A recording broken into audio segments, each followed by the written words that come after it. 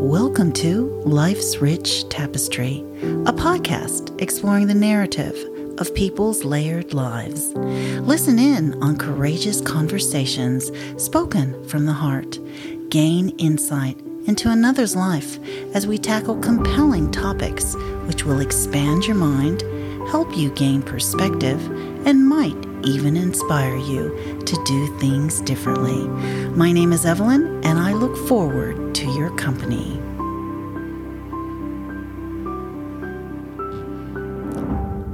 Yes, and welcome to another episode of Life's Rich Tapestry. Now, Australia is a vibrant, multicultural country. The culture of Australia's Aboriginal people is one of the oldest in the world. Aboriginal Australian culture dates back more than 60,000 years. Now, since 1945, almost 7 million people have migrated to Australia. This rich cultural diversity is one of its greatest strengths. In 2020, there were over 7.6 million migrants living in Australia. Nearly every single country from around the world was represented in Australians' population in 2020. Now, economic and political uncertainty in Chile in the 70s led to an increase in Chilean migrants to Australia. The Puebla family would immigrate here in 1977, leaving their country behind and starting a new life down under. Now, on today's podcast, I have with me Maria, who arrived here in Australia in her early teens. So I'd like to welcome Maria to the show. Welcome to the show, Maria. Oh, hi, Evelyn. It's a pleasure to be here. Thank you for the invitation. Yeah, it's so good to have you here. Now, I can't even imagine leaving your country at such a young age. How was that for you when you migrated over here? For me, it was very exciting. It was an adventure. But my parents and my brother and sister, which I got one of each, they were a little bit apprehensive. I was so excited. I was just excited to be going on a huge adventure. So for me, it was just a fun thing. Oh wow! And so when you left, because I don't know much about the politics with Chile, so we won't talk about it that much because I don't know. But so did you actually speak English? I mean, no. Goodness. We spoke no English. It was a whole thing. It was a huge adventure, particularly for me, and it continues to be. Now I'm in my late 50s, and we landed up at Sydney Airport, and I was so excited just to look out the little windows on the plane to see that everything was so clean. It was sparkly, and to me, it was just a wonderland. I remember coming down the steps on the plane and thinking, I'm home. No, I'm a young teenager. I had no idea what I was saying. But I thought, oh my gosh, this just feels so right. I'm so happy to be here. I never want to leave. Oh, wow. And did the weather, is the weather different or about similar? It's about the same. In Australia, we're a little bit more humid. We got more humidity. The Chilean weather is a little bit more drier. But other than that, it was pretty much the same, except for the language and the food. Oh my goodness, the food! what good or bad? What do you mean? Oh, extraordinary! I come from a very humble background where our staple diet was fish and rice, and things were really good. Maybe we looked at a little bit of ham, or perhaps butter. But other than that, it was fish and rice all the time, and just some veggies.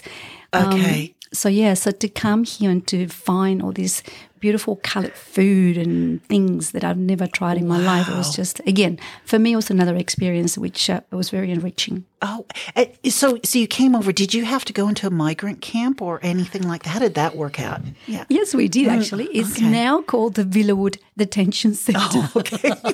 Well, what was it called back then? It was just the Villawood Migrant Centre. Okay. And they had no wire fences, no camera. It was an open place. So we were given this unit and it was very comfortable, but we couldn't cook there. We had a communal dining room. And there were times when we had to, breakfast, lunch and dinner, we're all prepared and ready to go. And there was a school nearby, and that was just a hill high, and most of the population spoke Spanish, and those poor teachers trying to teach us English. It was just a fun time. The poor teachers. Looking back, I'm sure they went home and they will say, "I'm not going back again." But they did. They came back and. Wow. But, we only stayed there for 3 months. 3 months. And so you said they spoke Spanish. Were they all Chileans at the Villawood Migrant Center at that time? At the time, it was just all South American. South Americans. Wow. Yeah. Wow. How did you learn English? I mean, I can't even imagine coming as a teen, a preteen, because you're pretty much set in your way. So to learn a new language, how did that work for you? Look, my dad was determined that we would make a really good life here in Australia. We had left everything behind. They had left their professions and their home country, their culture. So he was determined not to make it a waste. Excuse me. So we only stayed at the migrant centre for 3 months. And then he decided we would move to Housing Commission flats at North Ryde, kind of Herring Road. And, I can't remember the road. Anyway, it was just in North Ryde. So we went from Villawood Migrant Centre, where everybody spoke Spanish, and I had no issues communicating, to living in a 4th floor of a unit, and then everybody spoke English. So my dad found nothing better to do but put me in North Ryde High. I was the only – there was another family whose children were also there. There were 2 children that spoke Spanish, and I used to sit around on my own for the longest time at lunchtime and recess because I couldn't communicate. Wow. So did you actually take tutoring lessons? No. You just picked it up after a while? I got thrown into the deep end, and I either learned it or sunk and drowned. Oh, my goodness. Yes. So how long did it take you to actually learn English? Look, I'm still learning. It's such a beautiful, fluid language. But it took me to a really good couple of years to feel that I could actually write something. But I was good at maths. Okay. So I was lousy at English. So the girls, the English girls pretty quickly discovered that I knew my numbers because they became my friends. It doesn't matter what language you speak. Yeah. A sum is a sum. So I would do the maths homework, and they would do my English homework. Oh, my goodness. And that's how I got through it. And eventually I was stood on my own. I was able to do it. But that went for a long time. Yeah. Wow. And so what was the hardest thing about leaving your country behind? Was there, when you moved to Australia, were you a bit homesick or? No. My parents were. My mum more than anybody else. I've got an adventurous spirit, and I'm really proud of that. Yeah. And I really don't mind change. So for me, the whole thing just continued to this day. Yeah. To this day, a huge adventure. Yeah. And I take everything with open arms and an open heart. And you know what? That's how you grow. That's how you enrich and you learn. Yeah. You're here to learn. Go and learn. That is so interesting that you said as soon as you landed in Australia, you felt you found home. Because that actually happened to me too. Oh, wow. I flew over Sydney and I looked down, saw the Opera House and the harbor. I thought, oh my God, I want to live here. Yeah. And then as soon as I landed and we were walking through the botanical gardens, I was backpacking with my girlfriends and just the multiculturalism, I just loved it.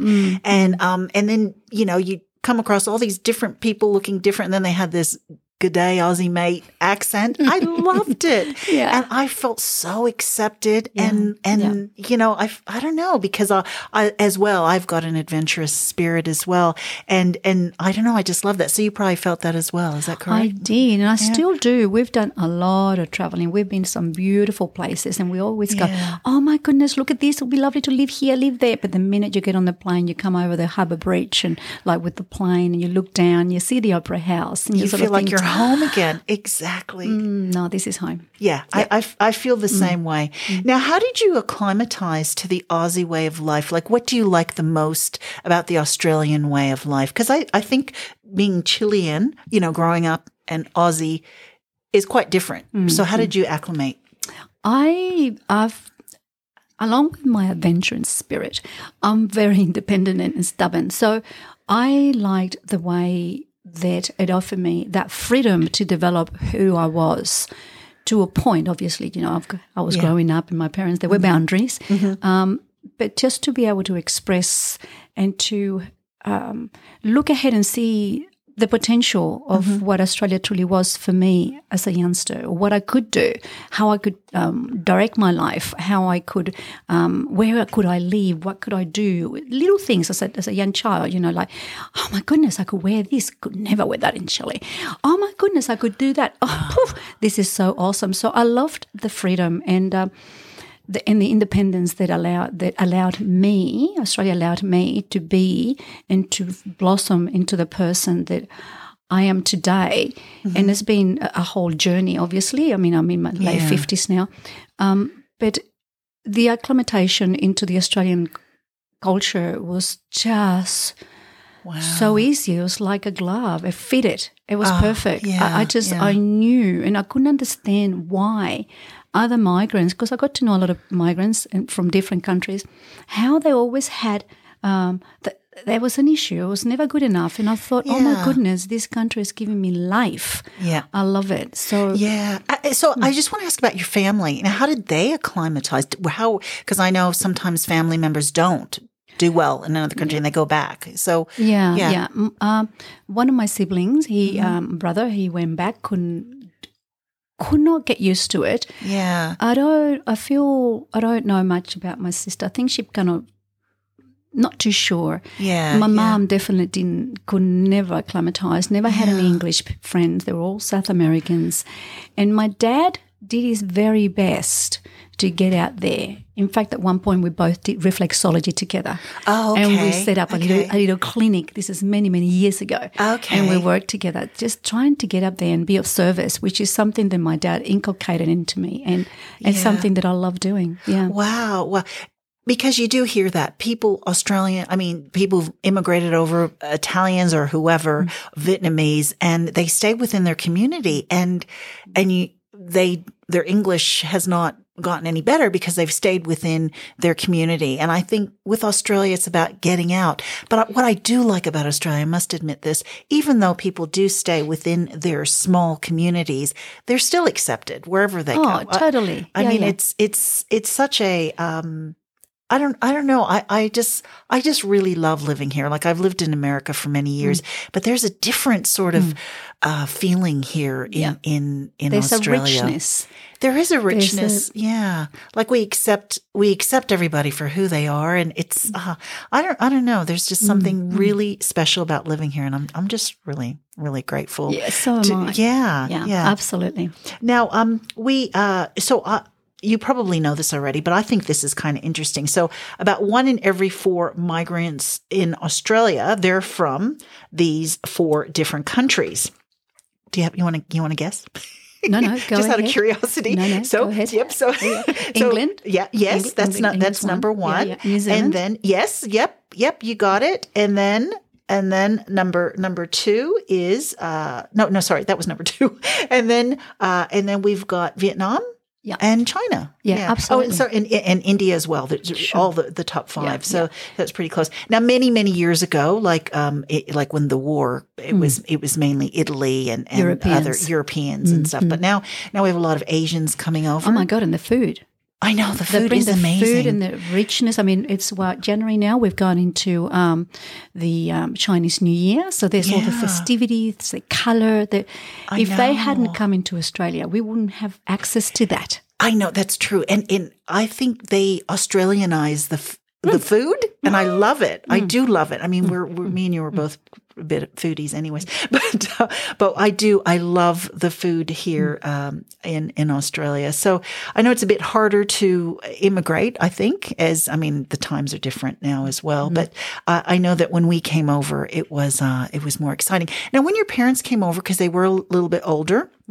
Did they have to start over, or were there qualifications in Chile? Were they recognized here? Or no. Oh, okay. So Mum came over with 3 degrees, and Dad came over with I think he was a professor of mathematics or something like that. He was a teacher in mathematics. Yeah. No, they had to do it all over again. So they found it really difficult for a long time.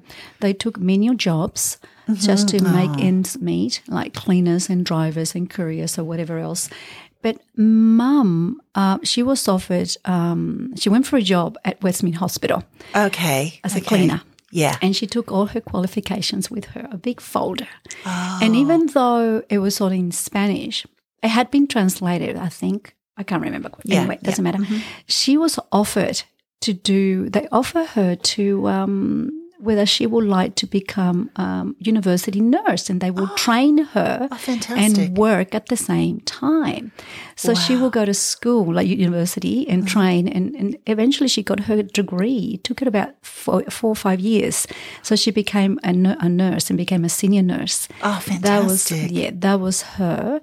My dad was a very proud man, and he found it a little bit tougher. Yeah. So he didn't want to go back to university. So he just created his own business or worked for somebody and became a courier and did that for a long time.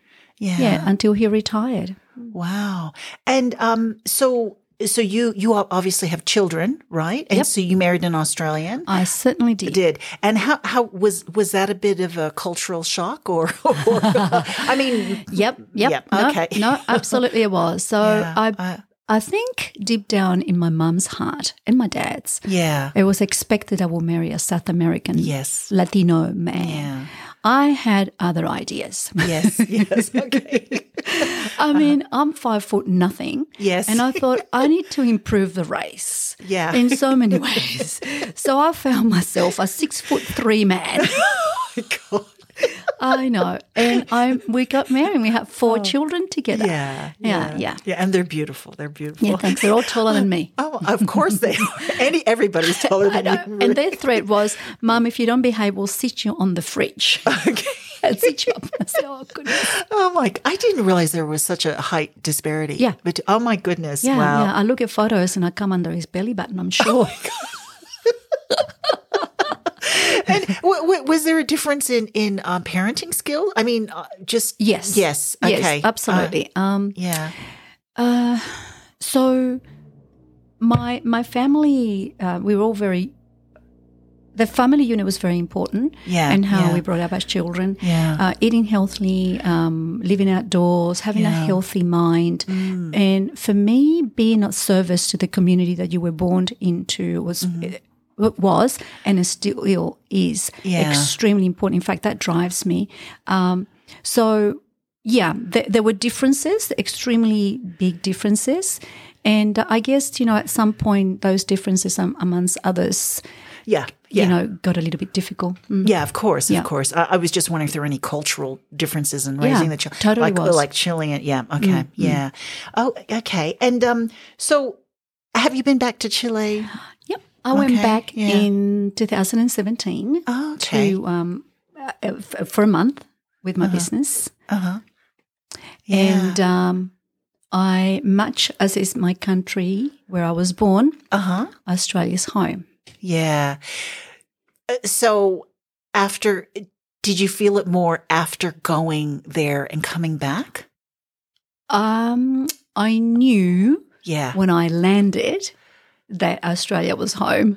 Right, right. Yeah. And I was there to do a job, which I did. Yes, and then I came home. Yeah, yeah. I do think sometimes, like, when you go back home to where you're from And then you realize when you're like, for instance, when I went to America and I missed Australia so much, I realized then it's like, oh my gosh, Australia's home. I can never live in the States ever again, even though I sound very American. But I love Australia too. I feel that as well. Yeah. You know, so we have roots here. We have roots here. Deep roots. Deep. Yeah. Yeah. It's a connection. Chile is a beautiful country. It offers a lot. Yeah. But it did not fit my psychic. And I think that makes me the black sheep of the family. Oh, are you? Absolutely. Okay. I can't imagine that at all, Maria. Okay. So, gosh, it's been so good having you on the show today. I mean, I think for those listeners out there, I mean, Australia is. What do you love the best about Australia? Just sum it up. Oh my goodness. I love that we got a fierce independent spirit. Yes. And a sense of community and mateship. Yeah. That, sometimes you don't know who you're talking to, or you don't know who it's your neighbor or whatever. But when the ships are down, oh my goodness, we all come up to the plate and decide, no, we all got to help. And now more than ever, I think it's important the community living the community, to reach out to your community. It's just so important. Yeah. There are people out there, and I make a lot of calls, if I may say this, to people and whatever. And there are times that I've rang people and they've said, you know what, Maria, thanks for calling. Thanks for calling. It's just really nice to know that people care. Yeah. And that's just so important. I love that we care for each other as humans. Yeah. And we're on this amazing country. Yes, I agree. And I think we're also very lucky to live up here in the beautiful Blue Mountains. Oh my goodness, gosh, yes. we are so lucky. Blessed. I mean, blessed. Very and blessed. I feel very blessed to be here. But so it's been fantastic. Thank you so much for being on the show today. I'm going to have you on another time and we'll talk about other things, okay? Thank you so much for having me. It's indeed a pleasure. Okay. Chat soon. Bye. Okay. Thank you so much for your company. Please tune in next week to Life's Rich Tapestry, where you will hear another courageous conversation spoken from the heart.